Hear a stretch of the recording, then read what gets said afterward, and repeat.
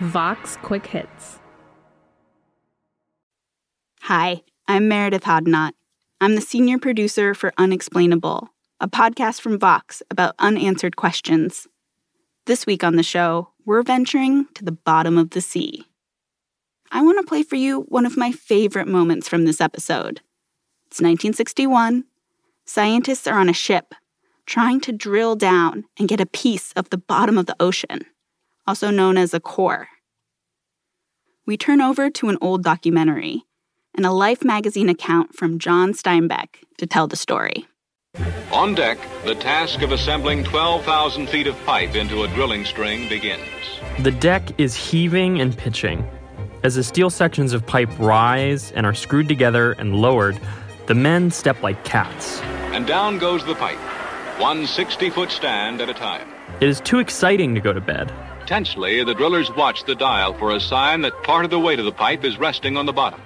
The drillers are instructing me in watching the dials, indicating weight and pressure of mud in the pipe. That's it. That small flick of the needle. The drill touched bottom at 12:15 and bit into the ocean sediment. Now we are drilling into the seafloor. From now on, everything is new.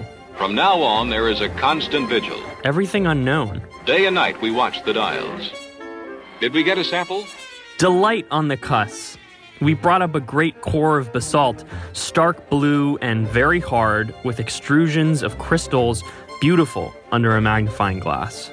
They end up bringing up like a bunch of these, they're sort of cylinders of mud and rock, which they call cores because have you ever like cored an apple where you sort of punch out a tube? It's kind of like that, but for the seafloor. The scientists are guarding this core like tigers. Everyone wants a fragment as a memento.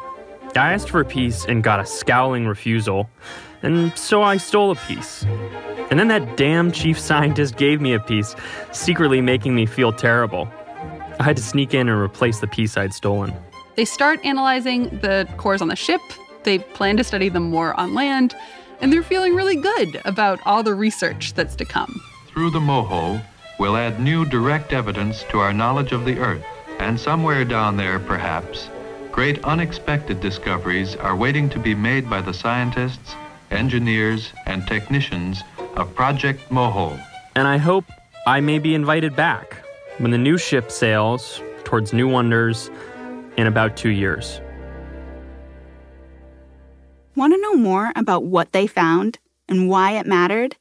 Listen to the full episode of Unexplainable and subscribe wherever you get your podcasts.